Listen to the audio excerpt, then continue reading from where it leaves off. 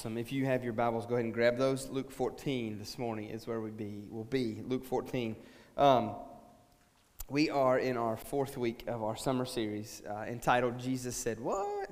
And so in this series, what we're doing is we're just looking at the tough, the difficult, maybe the confusing things that it would appear that Jesus says during his earthly ministry. We're just diving into those, breaking them down, walking through them verse by verse, and just seeing some of the things that Jesus said that could be misinterpreted, misunderstood, misconstrued, and then just setting them on the right path and looking at the real meaning of what Jesus had said, what he really meant. And so that's what we're doing. Last week we looked at and dove into this thought of judging others, being judgmental, those kinds of things. As Jesus says, judge not lest you be judged. We just really dove in and kind of tore it apart and started to look at what Jesus really meant, because if you look at that statement, the statement that Jesus makes, it would appear that by today's standards, that Jesus was very judgmental, that Jesus was very, very brutal and judgmental. But that's not what Jesus came to do, is it? As we looked at what else Jesus says, I didn't come to judge, I came to set the captive free. I came to seek and save the lost.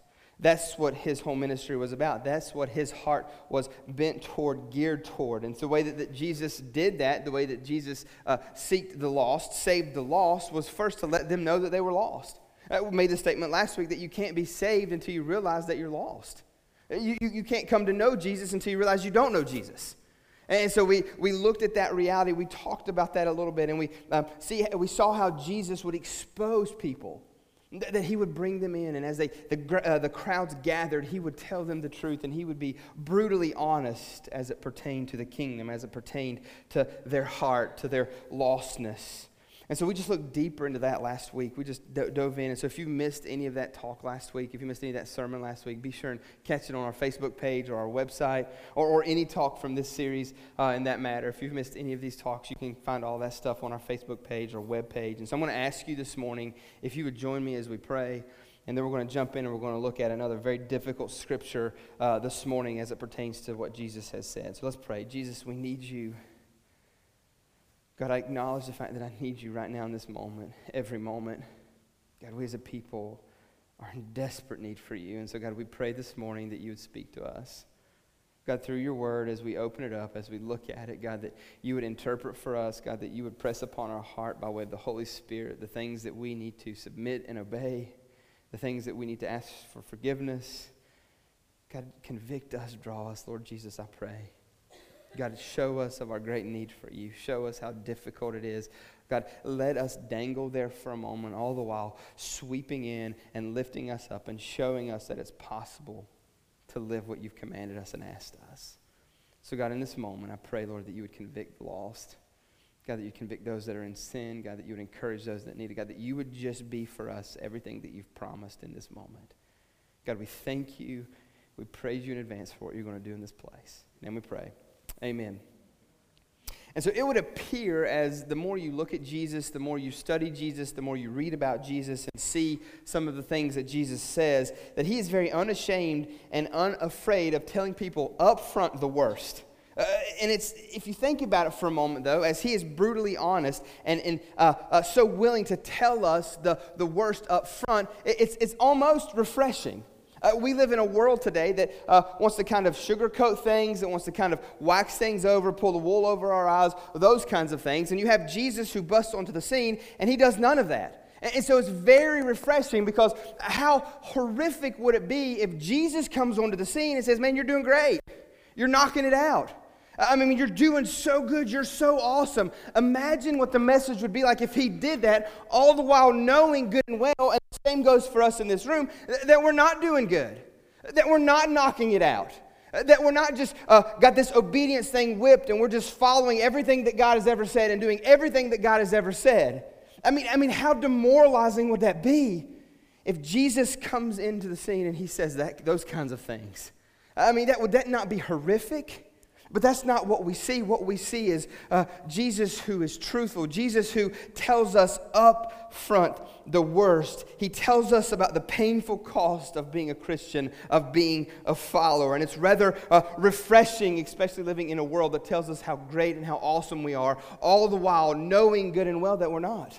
Knowing good and well that we blow it and that we mess up and that we struggle, and that for many of us this week we walk into this, but we don't walk into this place, but rather we limp into this place. And so the thing I love about Jesus is that he doesn't hide stuff in the small print. He has no small print. It's all big and bold out there for everyone to see, and it's very costly. Come and be my disciple is what he invites us to do, but he tells us the truth of what that looks like and what that means. He is upfront with us, but not Satan. No, church, no. Satan wants to hide the worst and only show the best. All that really matters as it pertains to Satan is the small print on the back page.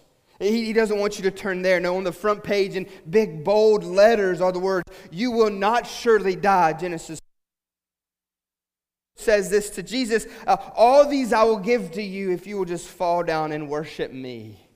Matthew 4:9. But on the back page, Satan has the small print. So small you can only read it with a magnifying glass what it says. And it would say or read something like this: "And after the fleeting pleasures of this world, you will suffer with me forever." That's what it would read. And so the call of Jesus is not just a call of suffering and self-denial. It is first a call to a banquet. He invites us to feast and to the banquet. And so the point of this parable here in Luke chapter 14, that's what we're going to see unfold. That's what we're going to see take place and happen. Jesus promises a glorious resurrection where all the losses of life will be repaid. Luke 14:14 tells us. That's what he invites us to. He tells us that he will help us endure the hardships of this life. Luke 22:32. He tells us our Father will give us the Holy Spirit. Luke 11:13. He promises that even if we are killed for this kingdom, that not a hair on our head will perish. And so all of this means that when we sit down to calculate the cost, when we sit down to look, is it really worth following Jesus? When we weigh the worst and the best, what we will get in the end is that it is well worth following Jesus with everything in us compared to not. And so he is abundantly worth it. So don't, whatever you do, don't buy the lie of Satan. And so today we're going to look at some of the words that would appear very, very difficult, very, very mean, very, very hurtful, very, very harsh. But when we hear the heart behind what Jesus is saying, when we really look at what he means when he says these difficult words, it will make perfect sense. So let's dive in. Luke 14:25. Luke 14:25. If you don't have your Bible, it'll be on the screen for you. Jesus says this. It says, "Now the great crowds accompanied him, and he turned to them and said," and so it would appear as the crowds get larger and larger and larger, Jesus gets more intentional with them. As the crowds get bigger and bigger and bigger, his teaching gets more focused and more intentional and more serious and more homed in on some very difficult things. And so as you read the scriptures, and we know what the church is about, the church really hasn't busted onto the scene yet. Jesus is investing his life with these disciples, with these men that are following him. He's pouring into them. He's very intentional, walking with them day to day, sending them out, giving them opportunities, doing all of these things with his disciples to model and show. It would appear as though Jesus has kind of got this thing backwards. Because shouldn't he draw a crowd first? Shouldn't he get a large following, a large group of people to come after him first? And then, okay, now we can train them up. But it seems as though Jesus has inverted that, and Jesus is doing it the opposite. It's as if he starts with the small and then he works his way to the large. But Jesus really doesn't even do a very good job with the large. I mean, if you're about starting a church, getting this movement with your name on it started, would you not want to get as many people as you possibly could? And so what it appears as though is Jesus runs everybody off. The crowds get larger and gather around him, and he just runs them off. All I know is that Jesus would not be a very good church growth seminar speaker. He's not one that I'm going to invite here, say, okay, Jesus, tell us what to do to grow our church. Because it's almost as if he does the opposite. Or does he? Or does he? Because as the crowds get larger and he gets more intentional, more serious, and more focused about what his movement, who he is, what he's about, they fall away, but the few.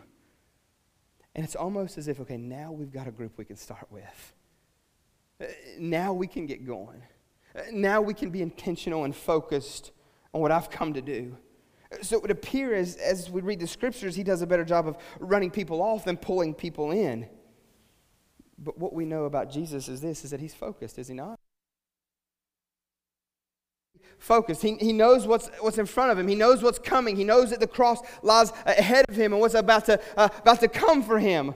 He's aware and he understands and he knows that, does he not? So if anything, I would say Jesus is all the more focused. I mean, think about this for a moment. What would you do differently in your life if you knew that you had 3.5 years left to live? So when Jesus is baptized by John the Baptist to the day that he hangs on the cross, it's about a 3.5 year period in between that. And so Jesus was aware. Jesus knew that the cross lay before him. Over in Genesis, when sin enters the world, he knows that he's going to be the sacrificial lamb to take the place of fallen man, to pay a price that we could never pay, to purchase and redeem us. He knows that. And so when he is born as a little babe, as he grows into a man, he understands the mission that's been set before him. And so think about it for a moment. We think he's crazy and he should do a better job of being all-inclusive and getting everybody in and kind of waxing over people's feelings and making them feel better. Those kinds of thoughts run through our mind. But think about it for a moment. 3.5 years. That's all you got. That's all you've been given. And so I guess as I thought about this week, my question for you is this, is if you knew you had 3.5 years to live, what would you do differently? What would you change? What would your intentionality look like? How serious would you be of the things that are of utmost importance? And if I can lovingly just press you for a moment, you better get on with it. Because what I've known from Scripture and what I've read in the Word is that we're not even promised 3.5 years. We may not make it 3.5 days. And so I guess my thought is this, why wait? Why think that you're promised tomorrow when you're not even guaranteed the next breath that you've got? But the thing I love about Jesus is that he starts doing it right then. He doesn't wait. He is in mission mode. He is in his purpose mode. So he didn't waste any of his time. Of man, right for the heart of man. And that's what we see take place. That's what we see happen here in these scriptures. Verse 26 says this. He says, if anyone comes to me and does not hate his own father and mother, wife and children, brother and sister, yes, even his own life, he cannot be my disciple. There's the difficult words of Jesus. What is he talking about? That's not very nice, is it? That's not very acceptable. I've got a 7-year-old and a 3.5-year-old. I can remember with my 7-year-old, we were in Walmart. This was before Bennett, my 3.5, comes along. We're in Walmart, and we'd been looking. And like I made a deal with him in the parking lot, which you should never negotiate with a 3-year-old. It never ends well for you. And so I make this deal with him in the parking lot before we go in. I'm like, okay, buddy, we're going to go in. And his thought is toy. It's kind of like Finding Nemo. Like toy. I'm like, hold up. I'll make a deal with you, buddy. And he's like, all ears. He's like, okay, Dad's caving. And I'm like, this is what we're going to do. We've got to get something, but we'll make a swipe through the toy aisle. I'll even let you hold it and touch it, which is never a good thing. And so we make the swipe, and he looks, and it's time to go. I've already got my part first that I needed to get. I got it. He looks at the toys. He's touching it. He's holding it. I'm like, all right, buddy, time to put it up. And you could just see devastation. But you said, I know exactly what I said. And this is the deal we worked out. But for a 3-year-old, he don't do deals like we do deals. Well, maybe he does do deals like we do. Anyways, another sermon for another day. And so we get there, and then we finally get up to the counter, and like he is like in full-fledged like throw a fit mode. You know what I'm saying? Like fall apart, like the world is ending mode. And so me as a dad, I'm in line with the buggy, our thing. He's in it because I got to keep him contained. And so he's in it there. And then there's like these women in front of me and a woman behind me, and they're just looking at me. And I'm like, dang it, dude, you're asking me to do this right now, Brody. You want me to do this. And it's like I'm having this conversation with him in my head, and they're just looking and smiling at me, and I'm thinking, oh, what are they? It's hard to tell what they're thinking. And I said, Brody, stop. And then he does it. He takes a shot at the heart. I not like you. You don't? Well, if you don't like me now, Bobo, what's about to happen, you're going to like me even less. Because now you have forced my hand. And we can handle like a little falling apart fit, but we can't handle, you're doing it out loud now with words. Daddy don't play. So what did I do? What every good and loving father should do. I wore his tail out right there. And those women just, well, bless you, honey. That was I had never in my life been so, I don't know what I was. New dad, falling apart. I mean, this is crazy. I'm not, like, I'll spank, but I don't spank unless they ask for a spanking. You know what I'm talking about? I mean, they've never physically asked, hey, Dad, beat me right now. Or I don't beat my kids, but they don't ever, please spank me, I need it so bad. No, they've never done that. But there comes a point where they cross the line. I'm like, okay, there's no point of return, Bo. Like, we're doing this. I don't want to, but you've asked me to, now we're going to do it. And so it was that kind of moment. But when he looked at me and said, I'm not like you, it's almost as if, like what Jesus is saying, if you do not hate, because that's the word that I would never teach my boys to say. And now we've got the King of Kings saying it in the Scriptures. And this stuff's inspired, right? I mean, this is the Word of God speaking to us, and he uses the word hate, which is a word we don't use in the Miller house. What do I do? What happens? It's Brody in the buggy saying, I'm not like you. And now God's dropping it. And I'm like, what happened? What do we need to do here? And so we need to press in and we need to see what Jesus really means. Because even with that logic, that thinking, there's some issues even within itself in the Scriptures, is there not? But there can't be, because God's Word's perfect. God's Word's pure. God's Word's indefallible. So the issues are this. What does Jesus mean by hate? By hate our fathers. And why in the world would he talk this way? Why would he say these things? Because in Matthew 19, Jesus calls us to honor our fathers. In Matthew 22:39, he commands us to love our neighbors as ourselves. In Matthew 5:44, he tells us to love our enemies. He also, over in John 13:35, commands us to love one another. So in these Scriptures, there's a sense in which we must love our fathers even though we must hate them. How do we do that? What does he mean?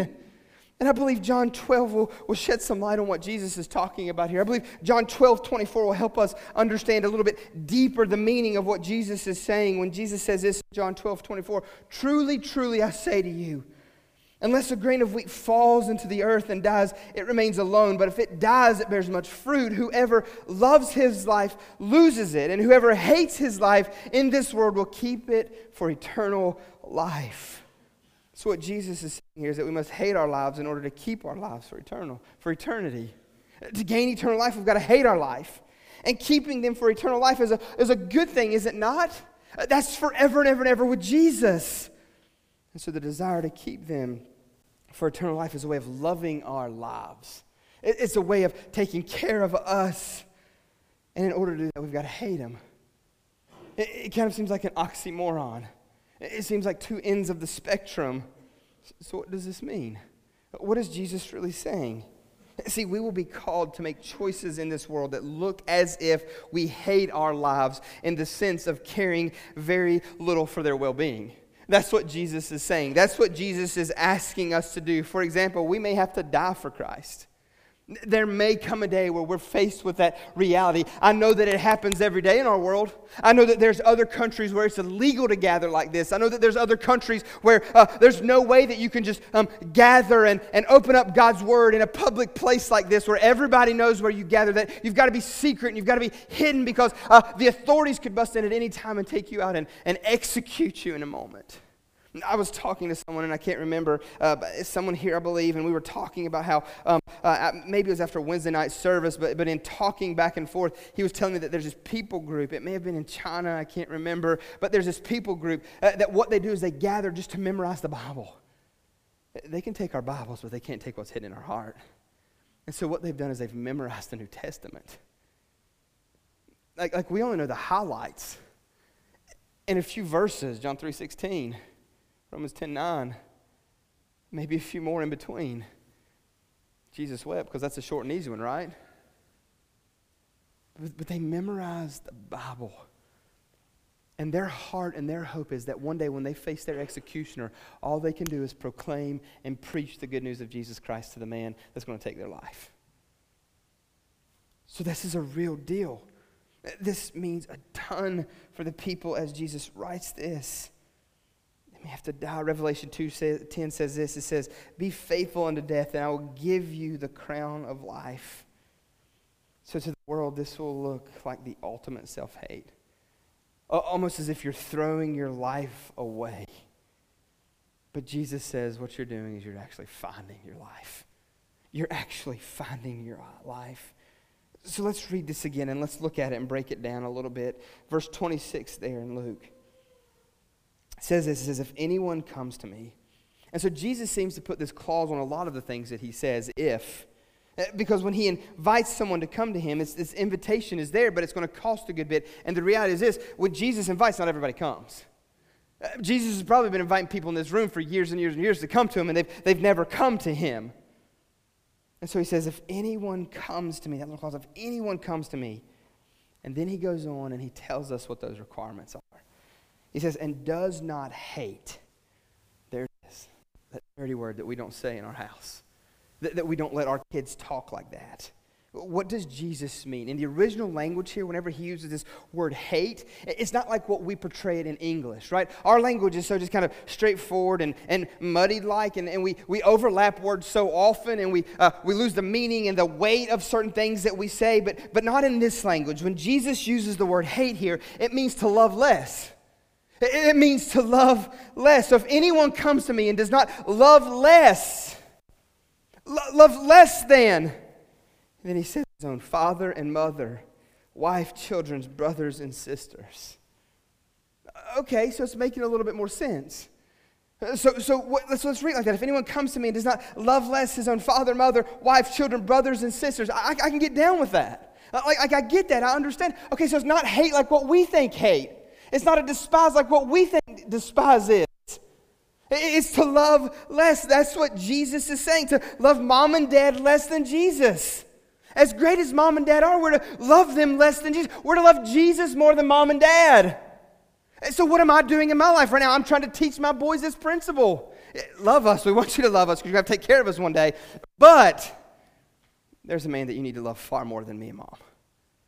There's one that you need to obey far more than me and mom. There's one that you need to be willing to give your life for far more than me and your mother. And so we see what Jesus is saying here. Love less mom and dad. And so we move away and we're like, okay, we get that. As we distance ourselves, maybe we move away from mom and dad. We don't get to spend as much time with them. We don't get to talk to them as much. Okay. We can kind of get down with that. We can kind of go that route a little bit. We move out all that good stuff. But your wife, she's always around you. She's always there. So I've got to love Jesus more than I do my wife. He says if you want to be his disciple, I've got to love Jesus more than I do my husband. If you're going to be his disciple, you do, ladies. Absolutely. That's what he's talking about here. That's what he's saying. But don't we so often put our spouses in the place of Jesus? Don't we so often put requirements and expectations on them that they can't meet, the weight that they'll crumble under? A love and desire for that spouse more than even for Jesus, because it's a weight that they can't bear. So you got to fight with you against that feeling, against that thought, everything in you that's contrary to what Jesus is saying, what Jesus is teaching here. So when I do weddings and even in the premarital counseling leading up to it, and then when we stand there that day, I always want to make a point to say this in front of the crowd, in front of these two that I'm going to marry. I always say these words. I look at them in the eye in front of everybody that they've invited, that they love and they care so much for. And I look at the groom and I say, you love Jesus more than you love this woman. You hear me? And then I'll turn to the bride and I say, look at me. You love Jesus far more than you love this man. Because it's in that love for Jesus you'll know how to love a man. And all the women said, amen, right? But man, it's the same thing. In your love for Jesus, you will learn and know how to love her like Christ has called you and expects you to. Every time, because it's so easy to get those swapped. It's so easy to trade places and to love and desire and want your spouse even more than Jesus. And he just gets more difficult and more difficult with it. And it depends on what stage your kid is in. But listen, he even says even your children, to love less your children than you do Jesus. That you're to love Jesus much more than you do your kids. Much more is what he's saying. But we do the same thing with them as we do with our spouses and as we do with other relationships. We put them in the place of where Jesus should be. Do we not? And hear me, your kids can't handle it. Your spouse can't handle it. Again, you love your kids through Jesus. You show what that love looks like through Jesus. Because what I've learned is this, is that whatever you love and desire over Jesus, that has become your God. And what Jesus says that is an idol, and your idol needs to be destroyed. Because he wants it all. He's an all or nothing God. Every ounce of you is what he wants. He can't have like 99% of it, and then you still have 1% toward your spouse or 1% toward your kids. No. You fully invest, love, desire, walk with, yearn for him 100%. And through that love for him, now you can love your spouse. Now you can love your kids. Now you can do it the way that Jesus calls you to do it. And what Jesus is saying is this, is that when you do that, when the world sees you live that way, when the world sees you act like that, it almost looks like hate toward your spouse. And I'm not talking about talking rough with her.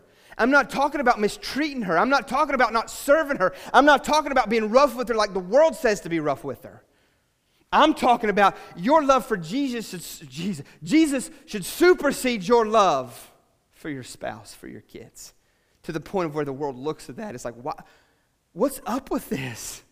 Do you not love your wife and your kids? Absolutely, but I've got them in the right order. I love them like Christ has called me to love them.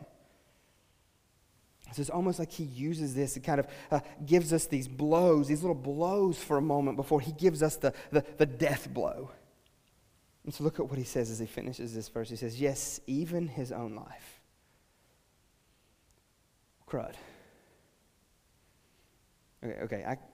Jesus more than my wife. Jesus more than my kids. I get that. But I've got to love Jesus more than me. Nobody loves me like me. Nobody cares for me like me. Nobody desires me like me. Nobody thinks I'm the greatest like I think I'm the greatest. And so what Jesus is asking me to do is to put that to death. Even hate your own life. I mean, do you know how many people refuse to love Jesus more than themselves? And all this is doing is showing whether or not you belong to him. Because, right, what did he say earlier? If you do not hate, love less. And he gives us that list, and he ends that list with us. If you do not, then what does he say? You can't be my disciple. You're not my follower. And we're not going to get into that little game that we like to play. Yeah, but I believe in him and I'm saved. So I can be a saved person without a disciple. That's crazy. That's crazy talk. Like, I want to be a married guy without a ring and a ceremony. I mean, how ridiculous is that? What it's saying is this, is that we want the benefits of Jesus without having Jesus. That kind of thinking that's infiltrated the church, that's infiltrated our culture and our world, that's what that is. I want the benefits of Jesus without ever having to obey Jesus or submit to Jesus or do the difficult things that Jesus asks me to do. And what Jesus says is you don't get one without the other. You don't get one without the other. And so he lands for us the death blow here. The death blow. I mean, I can't even begin to imagine. And then, like I said earlier, this is how he ends that verse. He cannot be my disciple. It's tough, isn't it? My relationship with my wife, with my kids, even myself has to look like hate compared to that of Jesus. That's tough. That's downright impossible, is it not? God, he's an all or nothing. That's the way that he is. That's what his word says. But what I've learned is this, is that he is worthy of our greatest love and devotion. And he is one that won't share that with anyone. So if you have a relationship in your life where you love others more than Jesus, you can't be his disciple. I'm just echoing what Jesus has said. I'm just telling you the hard truth that Jesus addresses in this verse. Now you see why he's not big on, we would not be big on having him as our keynote speaker for a church growth seminar. I mean, how will we ever grow the church that way? I'll tell you the way we grow the church is one person at a time that are serious, devoted to the things that Jesus has said. And that's what Jesus is interested in. He knows he's going to die. He knows that this thing can't stop with him. The hearts of men and women lie in the balance. So he's very, very serious. Then he goes a step further and he says this. He says, whoever does not bear his own cross and come after me cannot be my disciple. Here he goes. Die to self, die to self, die to self. Because what's the cross? The cross is just an execution. It's not. It's gruesome. It's a horrific way to die. So what he's saying is this: the way that you think, the way that you live, your actions, your reactions, your thoughts, everything. Jesus calls us to die and then come to him is what he calls us to. The reason why he's saying these kinds of things, the reason why he has this difficult talk here in this moment with the large crowd is because he wants to expose their self-protective reflex to reject the way that he's talking. The reason why this is here this morning is because he wants us to do the exact same thing. He wants to expose our self-protective reflex. Well, he couldn't have meant hate, or he couldn't have meant every ounce of me, or he couldn't have meant this, or he couldn't have meant, there's no way. But he means what he means, and he never changes what he means. He's upfront with everybody. So for you this morning, if you don't know Jesus, one of the greatest things you can ever do is surrender your life and give it away for Jesus. Believe in him. But the most difficult thing that you will ever do is give your life to Jesus and live for him day to day. But the thing I love and appreciate about him is you don't find that out 6 months later. I hope the bills come in. What are you talking about, a bill? Well, look at the interest rate. Or look at the little, well, it was in the fine print. Jesus doesn't do fine print. Jesus does the big bold print, and he lays it all out there from the very beginning. And so this is why Jesus is so offensive to so many. Their world was no different than ours. I mean, we may have some technology and some little things different than theirs, but their hearts are no different. We have not evolved as much as we think that we have evolved. We're still self-seeking, still wicked and sinful to the core. Still all about me and my pleasure and my likes and my wants, and there's no way that Jesus can just, who does he think he is busting up in here saying those kinds of things? Same world that we live in. We may be able to post about it, and they couldn't post about it, but it's the exact same world that we're living in the same thing. We just got a few more toys than they had. But no different. No different. And so he knew the reaction the word hate would get.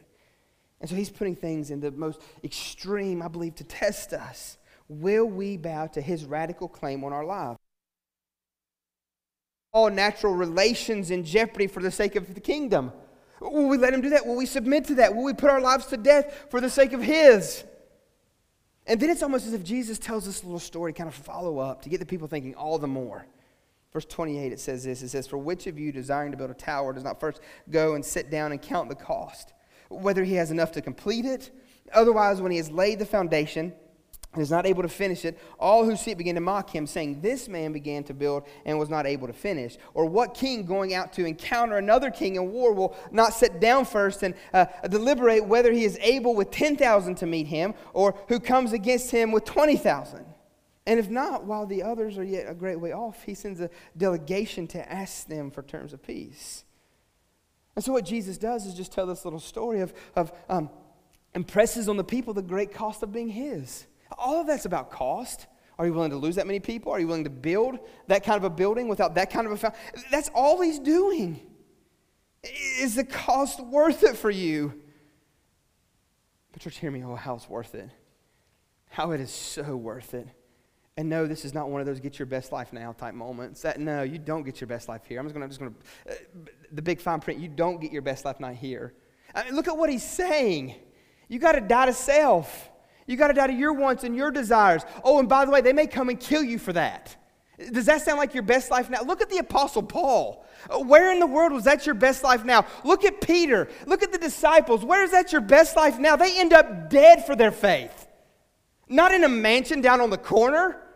Not driving their souped up camel up and down the streets of Jerusalem. No, they end up hanging upside down on a cross. They end up beheaded is what they end up. So there's a great cost, but that cost is so worth it. And my question for you is this: what does following Jesus cost you? Because what I've learned in life is this, is if it hasn't cost you much, chances are it's not worth very much. Did you catch that? What does it cost you to follow Jesus? Because if it hasn't cost you much, chances are you following Jesus isn't worth much. And it'll be something that you abandon. It'll be easier to slip into sin. It'll be easier to take your eyes off Jesus. It'll be easier to do whatever it is that your flesh and your desires want over what Jesus wants. And so now Jesus is going to sum this thing up, and this is what he says. He says, so therefore, and therefore again just points us back to what he just previously said. As a result of what I just said, now, he sums everything up and he gets to the heart of what he's saying. Any one of you who does not renounce all that he has cannot be my disciple. There he goes. Mom, dad, wife, brother, sister, kids, your own life.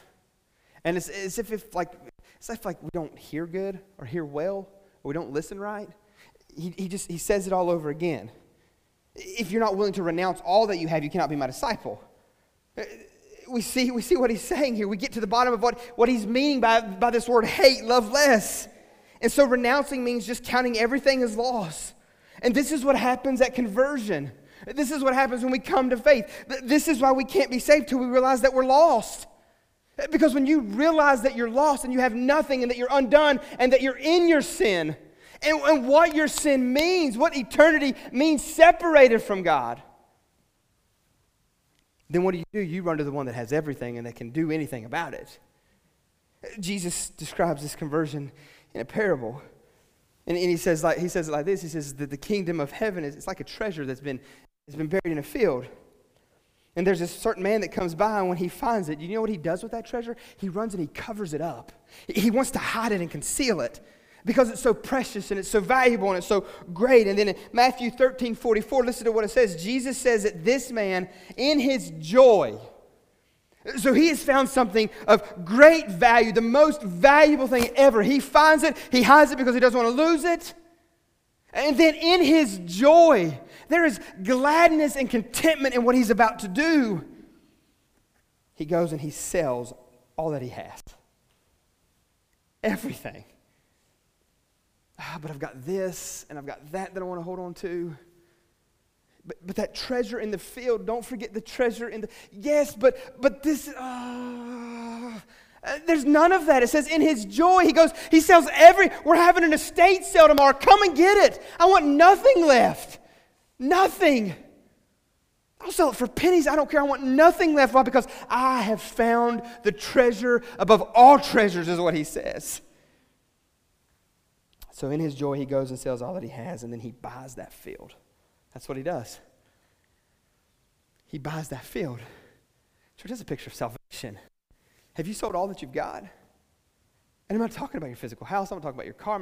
What do you value and hold on and want more than Jesus? Because that is your Jesus. That is your God, not Jesus himself.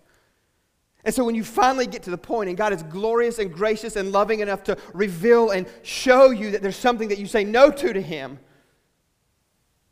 and you finally enjoy, go and sell everything. He's selling all you have with joy in order to have the treasure of the kingdom. It's just a parable way of saying count everything as lost to gain Christ. Count everything as lost in order to gain Christ. Everything. My house? Yeah. Jesus is so much more better than your house. I mean, your shingles won't even last your lifetime probably. You know what I'm saying?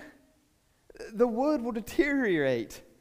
Jesus is so much greater than that. You mean my car? Yes. You mean my kids? Yes. Jesus is greater than your kids. That's what he's saying here.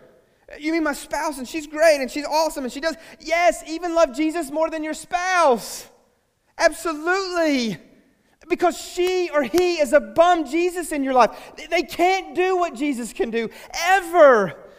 Don't worship them. They can't handle that weight. That's what Jesus is telling us. Love him far more than them. Love him far more than your kids. Love him far more than anything and everything in your life. That's what Jesus is saying. Make it look like hate compared to loving him. So church, to become a Christian is to awaken from the blindness of spiritual death and to find Jesus so all-sufficient and all-satisfying that one, we love him so much more than every other relationship in our life, to the point where it looks like hate. To two, we count everything as a loss. Three, we renounce all of our possessions. And I'm talking in parable language here, but we sell and we have to possess the treasure of the field. That's what true salvation, that's what a relationship with Jesus looks like. That's what he is calling and inviting. He invites the crowd, man. That's what he's all-inclusive. Oh, but there are stipulations that are heavier than people want to bear. So if you desire to come after me, because the sad reality is this, not everyone will come. The invitation is there, but hearts are far away, and they value and they love and they want stuff contrary to that of Jesus. Just like the crowd a few weeks ago. We're hungry. Perform a trick for us, Jesus, and then we'll love you and follow you. All the while we know good and well they won't. They just have an ache in their stomach and they want it filled. You've just got an ache in your stomach, and you want Jesus to be your all ever satisfying magician. The benefits of what Christ brings without the fellowship and the devotion and the life well spent for him. So as the band comes back up, I want to close with this thought. What does it mean to renounce? What does that mean? When Jesus says here at the end, and he gets to the heart of what he's talking about, what does he mean by when he says renounce? When he says renounce all, counting all as loss, it means that if we must choose between Christ and anything else, every time we choose Jesus, if we're forced with the decision to choose, we're always going to choose Jesus. Look at me, I love you to death, but I'm going to choose Jesus over you. I love my boys to death, but I'm going to choose Jesus over you. I love you in this room, but I'm going to choose Jesus over everyone in this room. Because he's all and everything for me, and nobody in this room can do it. Nobody in this room can be that for me. Nobody in this room can be that for anybody else. So when you're faced with the decision, renouncing all means that you pick Jesus every time, regardless of how great and how glorious the other option is.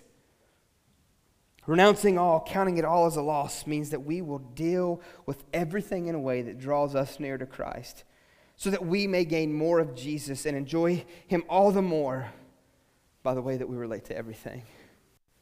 Renouncing all means we're going to draw closer to Jesus. We're going to walk closer to Jesus. And as we walk closer to Jesus, it's going to give us a greater understanding, a greater appreciation, a greater love, and a greater desire for Jesus. Renouncing all, counting it all as loss, means that we will seek to deal with the things of this world in a way that shows that they are not our treasure, but rather that Jesus is our treasure.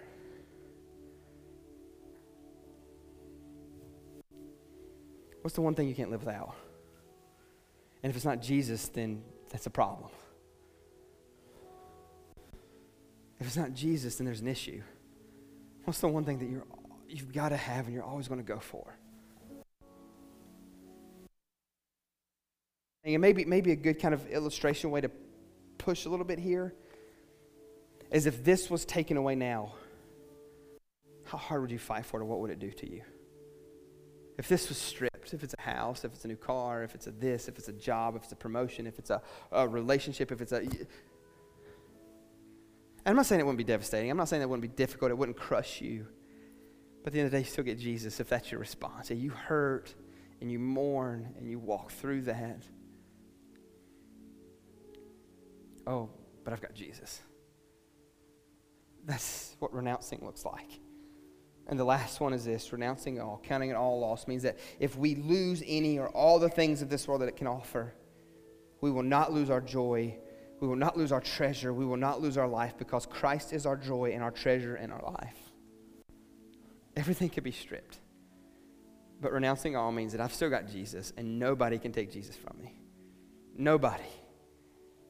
Take my life, you can take my stuff, you can take everything that I've got. But you can't take my Jesus. You can't take my Jesus. So whatever you do, don't tame the radical teachings of Jesus. Don't try to soften the blow of what Jesus says. I know that's the tension in our world. Jesus is just hateful. No, you're just lost. Jesus is just mean. No, you just don't understand what Jesus is saying, because hear me, I've tasted and I've seen it. I don't want to go back. I don't want to go back. The dumb little jank illustration that I use is that when you're in college and you're poor and you have nothing, you eat ramen noodles all the time just to make it, right? I know it's a source of sustenance in your stomach. It's not nutrition. It's not good for you, but it's ramen noodles and it'll get you by. Maybe to that next paycheck, maybe to that whatever. And then you graduate and you get your job and you got a little bit of money and you have a steak. If you're a vegetarian in here, think of tomato plant. I don't know. Whatever vegetarians eat. Salad. I don't know. Whatever it is that you just got, you get a taste of. I haven't lost anything. I've gained everything. And I've been able to taste and see. I don't care if I ever eat a ramen noodle again in my life, because I've had steak. I've had that good sustenance that gives nutrition, that pulls me through. That's what Jesus is. That's what Jesus is. So don't tame the teachings. Don't soften the blow of what Jesus says. Let it sit there. If they make you uncomfortable, let them do their work. That's just God working. That's the Holy Spirit rubbing. And hear me, we've got a lot of stuff that He needs to rub off, that He needs to sand down, that He needs to work through. His teachings, His difficult words, He said what are designed to create real disciples who are lose it all for the cost and the gain of Jesus. So the world may call it hate. They may call it foolishness, but church, hear me, it's not. It is a love, and it is intended to draw us to God. That's what it is. So I don't know what God stirred in your heart this morning. I don't know what you need to do a better job of hating. And when I say hating, loving less than Jesus. But you be obedient. Whatever the Holy Spirit has stirred in your heart, has stirred in your life to show you and draw you even closer to Jesus, you run to that with everything in you. So if you do not hate, love less, you cannot be my disciple. Are you his disciple? Might be the place you need to start with. Are you his? Whatever God stirred, you respond. These guys are going to lead us. I'm going to be here. If you need somebody to pray with you, Tyler's here. I'm here. If you need to come pray, if God's convicted you, whatever he's called you to do, you be obedient to his leading. Jesus, help us this morning in this place to be obedient, to do what you've called us to do. God, tough words, words that I fail miserably. There's a lot of things in this world that I love that probably doesn't even come close to looking when it's compared to love for you. God, forgive me, draw me, help me. God, help us as a people. And then we pray. Amen. You stand, you respond as God leads. These guys are going to lead us.